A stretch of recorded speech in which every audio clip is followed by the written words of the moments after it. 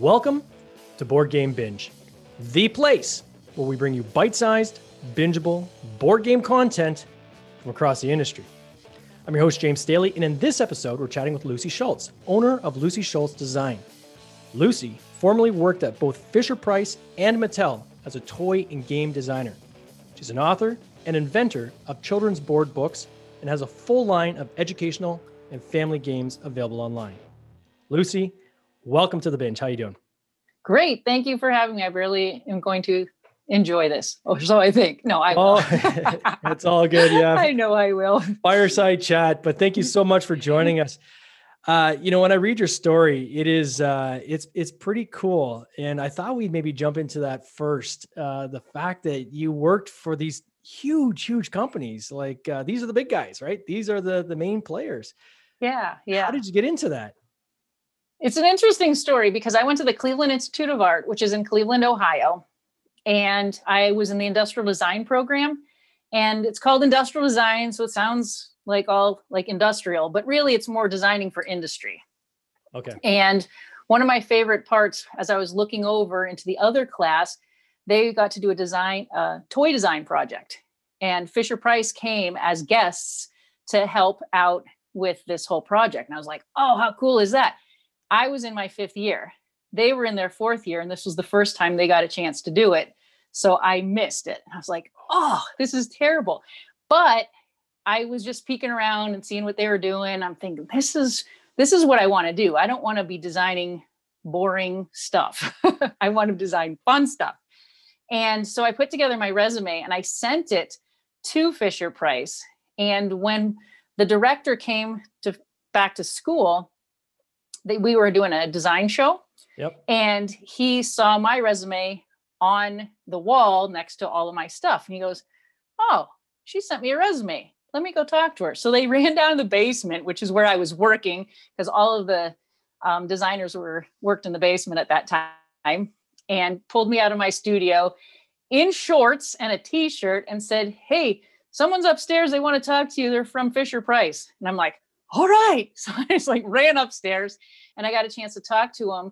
And he said, you don't really have a lot of toy design experience here in your portfolio, but obviously you're interested in it. How about if I give you some projects and you can see how you do with them, and then you can come out for an interview. And I was like, yes. Oh, so man. Basically, I was in the middle of a car design project, and I talked with my professor and I said, hey, can I forget about this project? And I will be working on these projects because this is what's going to give me a job in the industry that I really think I want to do it. And he said, yeah, I can supervise you with that. So luckily I got to take that quick detour and come up with a whole bunch of ideas and headed out to Fisher-Price, which is near Buffalo, New York. And I had my portfolio in hand and a box full of models and stuff. And it was so informal back then, but also I was just an informal person. And so normally you wouldn't just come with like piles of stuff, but I'm like, I'm showing my enthusiasm here. And I don't know how much detail you want me to get into, but long story short, they hired me on the spot and I went home like singing and dancing in the car. Oh, I guess so. I think for many people, that'd probably be the dream job, right? Like working on toys, how much more fun could it be than that? Yeah. And it was I think it was even before Big came out. So it was like, oh, hey, that's my job. So we're now in this role, did you have the opportunity to come up with kind of your own ideas, or did they give you like a spec and you would have to kind of design to the spec, or how did that work? So when I very first started out, it was very specific. So rather than just having a whole open canvas of doing whatever you want to do, let's learn the system. Let's figure out how to do stuff. So ironically, this was actually kind of cool. Like this was not at all an insult or anything like this to me, because I got to update or redesign the corn popper. Okay. And the one that you push that push toy and it pops up. I had one of those. I got to do that. And then I worked on the 35 millimeter camera that used to be like that little box 110 camera. Yeah. And so I got to take those classics and bring them up to date. So that was pretty cool. So I got to learn how, injection molding works better and how to do drawings and how to communicate with engineers and what the marketing people expected and that kind of thing, and work on these classics that I knew were going to stay in the line for years. So other projects that I worked on after that, they aren't necessarily classics. So it's a lot of fun because you have a blank canvas, but at the same time, you don't know if it's going to stay in the line. So that was pretty cool. And then how did you jump from Fisher-Price over to Mattel? Well, like Fisher-Price was before Mattel, I guess, was it? Yes. Yeah. So I started out Fisher-Price and I was designing preschool toys. And then Fisher-Price decided to go into preschool games. And so I talked to my boss who had moved over into that area and said, I'd really like to do this. And I was able to do that. And I was thrilled because my parents are educators and their grandparents were educators. Yeah. And so the whole idea of toys with rules and the benefit of getting kids to interact with things and to learn things was so cool to me. So I really enjoyed that. And even as I was a little kid, I was making up games and saying, okay, we're going to play this, Dad. And we'd lay out all those ginormous playing cards on the floor and we would play, crazy games, even like Twister almost with card games. Okay. And I just loved it. So your trip to Mattel then. Yeah. So in all of that, Mattel bought Fisher-Price. Oh, and so they took the games group out to Los Angeles. And I was like, no, because I wasn't really necessarily ready to go to Los Angeles, but at the same time, because I was happy where I was at Fisher-Price and I loved the people that I was working with. And so the guy that hired me, my boss, actually went with games out to Mattel. And then they put me in Crib and Playpen, which was designing baby toys. So I just went through all this cerebral stuff, trying to educate children, to entertaining and still trying to stimulate and educate babies. But that was not where my heart was. Yeah. So I called my boss and I said, and I left him a voice message. And I said, hey, how's things going out in Los Angeles? Do you have any openings? What's going on? Just kind of feeling the waters here. Yeah. Hung up. I'm not kidding you. It was like within 15 minutes, he comes around the corner and says, hey, how you doing, Lucy? And here he was back in Buffalo. And I'm like, this is so weird. I just called you. He said, you did. And so I told him what I was interested in. So long story short with that, I was able to get recruited back to doing games out in Los Angeles and picked up everything and moved to sunny Southern California from freezing cold Buffalo, New York. I think a lot of people would probably be envious of that story and of that move. Yeah. It was wonderful. And of course we had to buy a convertible too. Yeah, of course. So how many years in total were you there between like the Fisher-Price and then the Mattel buying Fisher? Like how long were you with that entire organization? It was about 7 years at each place. Wow. Yeah. So over a decade and a half of experience, kind of understanding how the big guys do it efficiently. Yeah. And then the decision to go on your own and to kind of branch off and do your own thing. What kind of got that going? What was kind of the stimulus to that? So I was getting older. Not that I was that old, but older as far as having kids goes. And I didn't want to live out in California and work more than 40 hours a week and have someone else raise my kids. Sure. So as the time clock was ticking, I thought, I've hit a lot of my goals that I had challenged myself to hit, and was like, all right, bite the bullet. This is going to be scary doing this on my own, which is really interesting though, because in hindsight, here I was thinking of playing all of these games and using these toys with me as the kid and reminiscing of what I would want to play with. And then now I was becoming a mom. And so after I left Mattel, I was able to design things from a completely different mindset because I was designing them for my own children and what I wanted to teach them or what I felt they needed to learn. And if they had, like my son, he had some aversions as a typical boy to, fine motor skills and wanting to learn certain things, and being able to design, whether they were games or ways to write and do things like that to get him interested in it. And I was like, wow, this is so different, because we would watch all of these moms talk in these mom talks about what they wanted in their, their games or their Mhm. products for their children. And then now it was me. And I thought, wow, now I really better understand how to design these because I'm a mom and I understand more how trying to design, like trying to write rules for a game so that a mom can read them with a child sitting on her head while she's trying to read the rules. So that was one of the things I really appreciated too, was just how can I quickly get something communicated so that mom gets it and so she can explain it to her kid and it's fast. That's a lot different than some of these other games that are for adults. Yeah. But it takes a certain knack for that kind of thing to quickly explain stuff, quickly get a mom to get it, and quickly get a kid to get it because their attention spans are so short.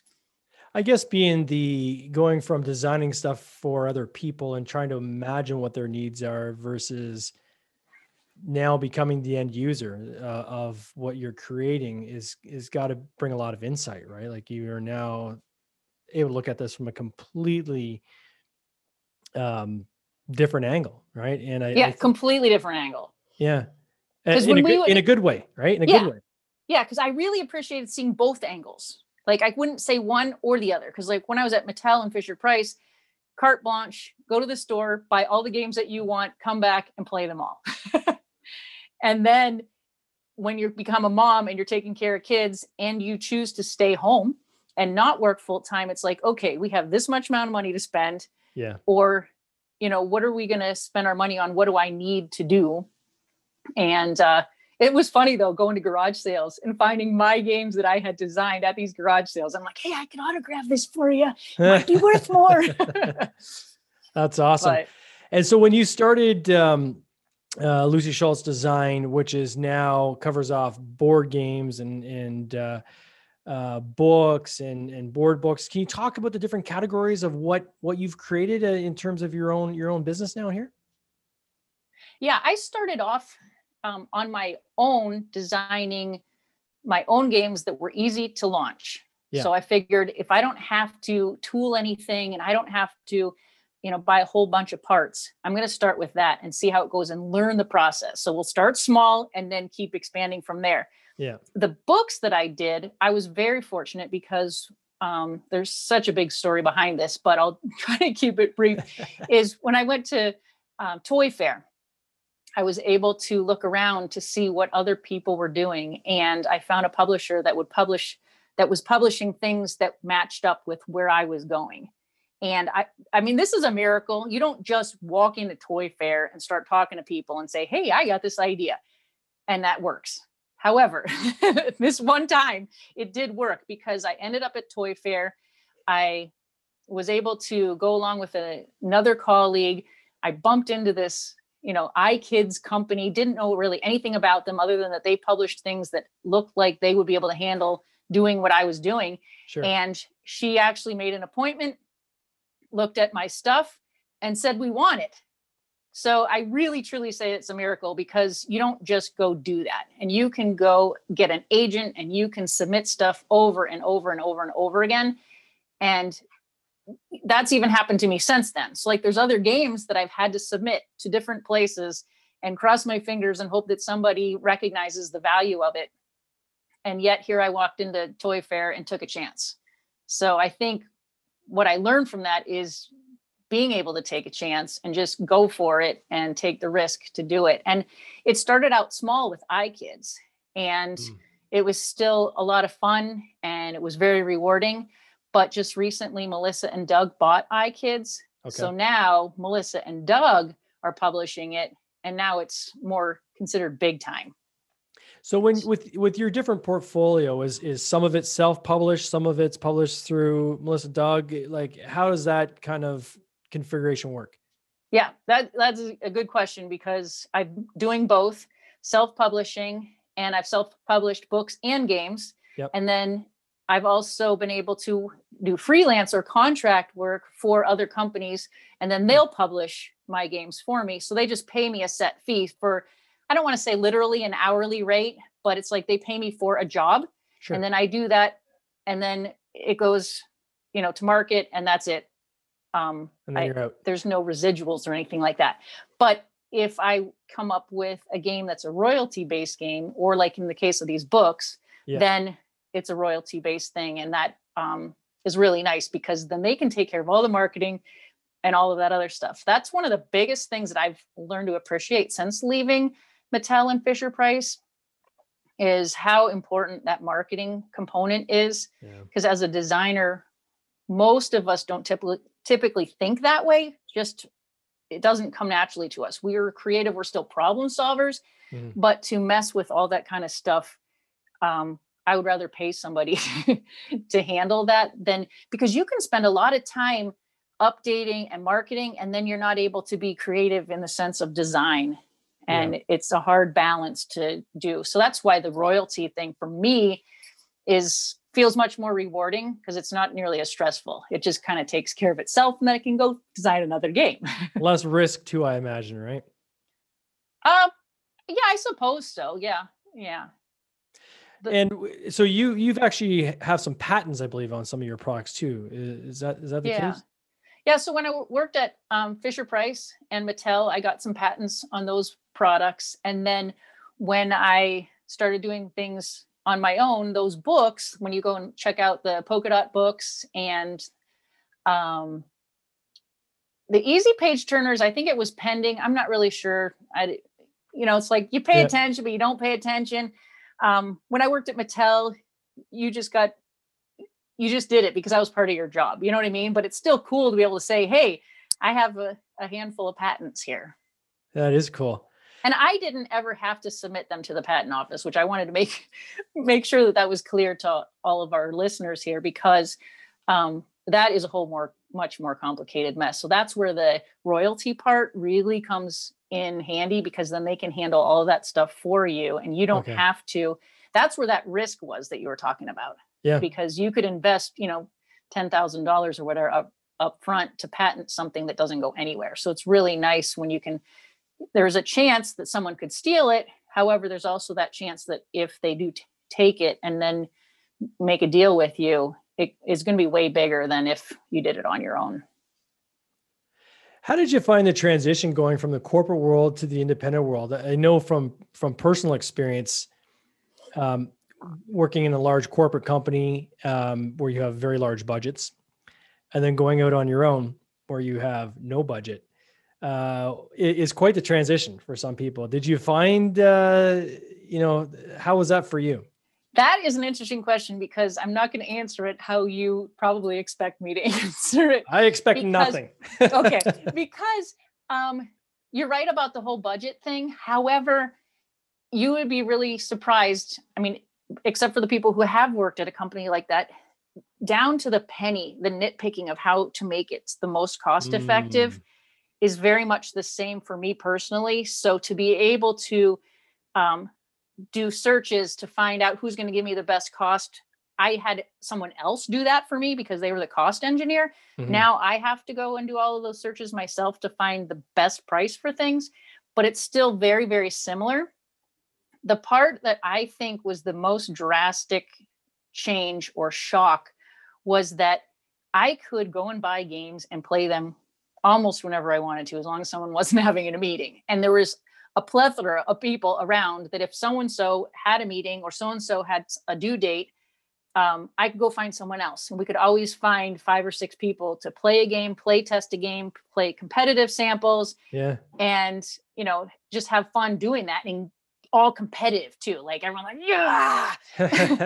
And when you're doing this from home, where do you find these people to play these games? And then you have to invite them over, and then you have to provide snacks, and then you have to clean your house. And you don't normally have to do that when you're at work.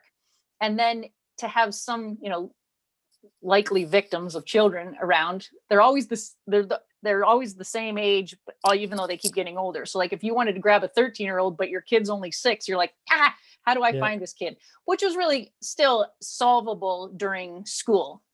You can just go to a lot of the schools were very much open to having me come in after school during their after school programs and play test the kids. So that was still very helpful. And it was kind of nice because then I could set it all up myself and just do it.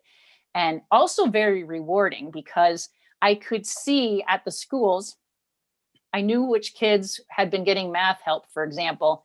And then to be able to have them play this game, not realizing that there were math problems in the game in order to win. And they're able to figure out the math problems and figure out how to explain to all their friends how to play the game. And I'm like, yes, because it just brought joy to my heart that they were able to understand it and do math and not be frustrated with it and actually enjoy math. So I hear that a lot from developers. I mean, being a developer myself, it's the the reward of seeing others enjoy something you've created or connecting with something you created.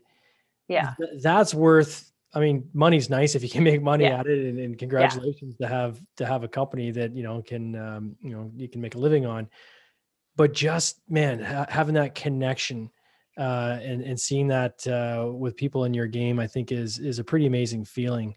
Yeah. There's nothing like it. There really isn't.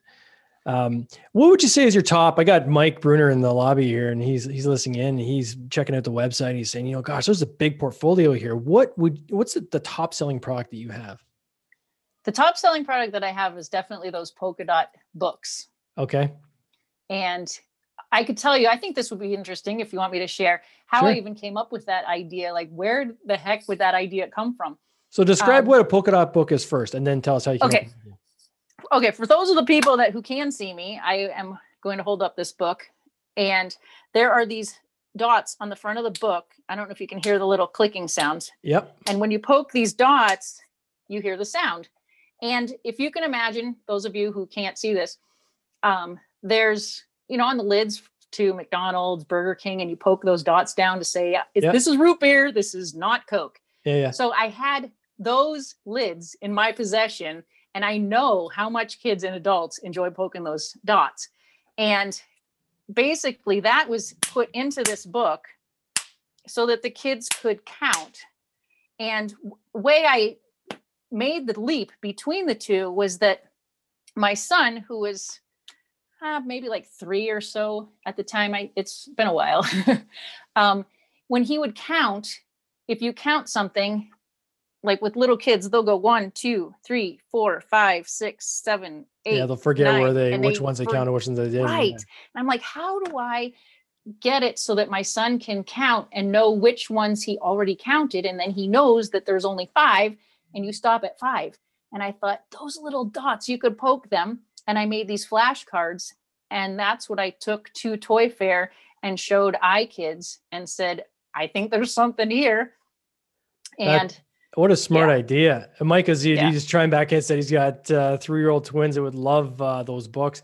I echo it. My kids are much, much older now, but when they were, that kind of toddler age, I could see something like this as an obvious decision for a parent who's, sitting down and do nighttime stories with their kids, or even during the day, just trying to do some light education, right? That's the kind of thing. And so much today, people are going against the grain, or at least trying to go against the grain for at least some of their day, to not be in front of the screen. Yeah. And not use battery operated stuff. Yeah. So to be able to have this and have that tactile feeling happening, and having, being able to hear it and see it, all of those things are so engaging when you're competing with an iPad or some sort of a tablet.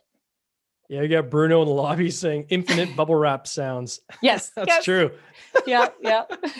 So talk to me really quickly about, is it Kalele? Is that how I pronounce that? Kalele. Kalele. So yes. There's something about, this is a fundraiser that was, tell me about this game. What's this all about? Okay. So over the years, my sister-in-law, she's gone to Africa and on various other missions trips. And so she met these 2 boys in Tanzania, Africa. And in Tanzania, Africa, you can't necessarily be what you want to be when you grow up without the government's approval. Sure. From what I understand. So if you're getting free college education, then they're going to say, okay, we have control over it. And they wanted to, one wanted to be a doctor and the other one wanted to be a petroleum engineer. And the government said, nah, we think you should go to school for this. So they were disappointed because I really felt like they were called to do these other careers. And so when my sister-in-law met them, they were explaining this to her and she goes, well, why don't you come to America?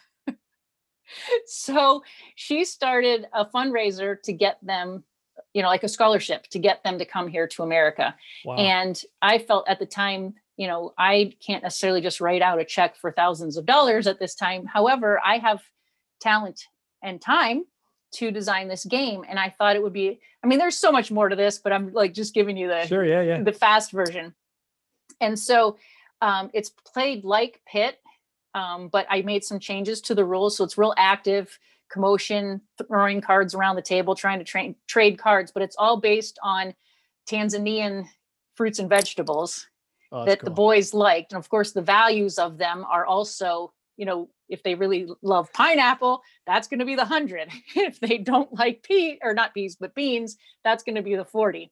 And then I had incorporated cards into there that would that you can still use in the gameplay for the sponsors. So everyone who donated some money towards getting this off the ground got their card in there, and that was incorporated in the gameplay as opposed to just thrown in there and thrown away. It's actually part of the game, and that's what makes it different from Pit. And so we're selling these card games to raise money to help pay for their education here in America. And you can learn Swahili at the same time because it's in English and Swahili, which makes it extra special. So what's have they already come to America, or what's the target date for them to come Okay, here? so they've come to America, yeah. And they have done their undergraduate, and they're both going to, one's going to graduate school to be, actually, rather than a doctor, he's going to be a pharmacist.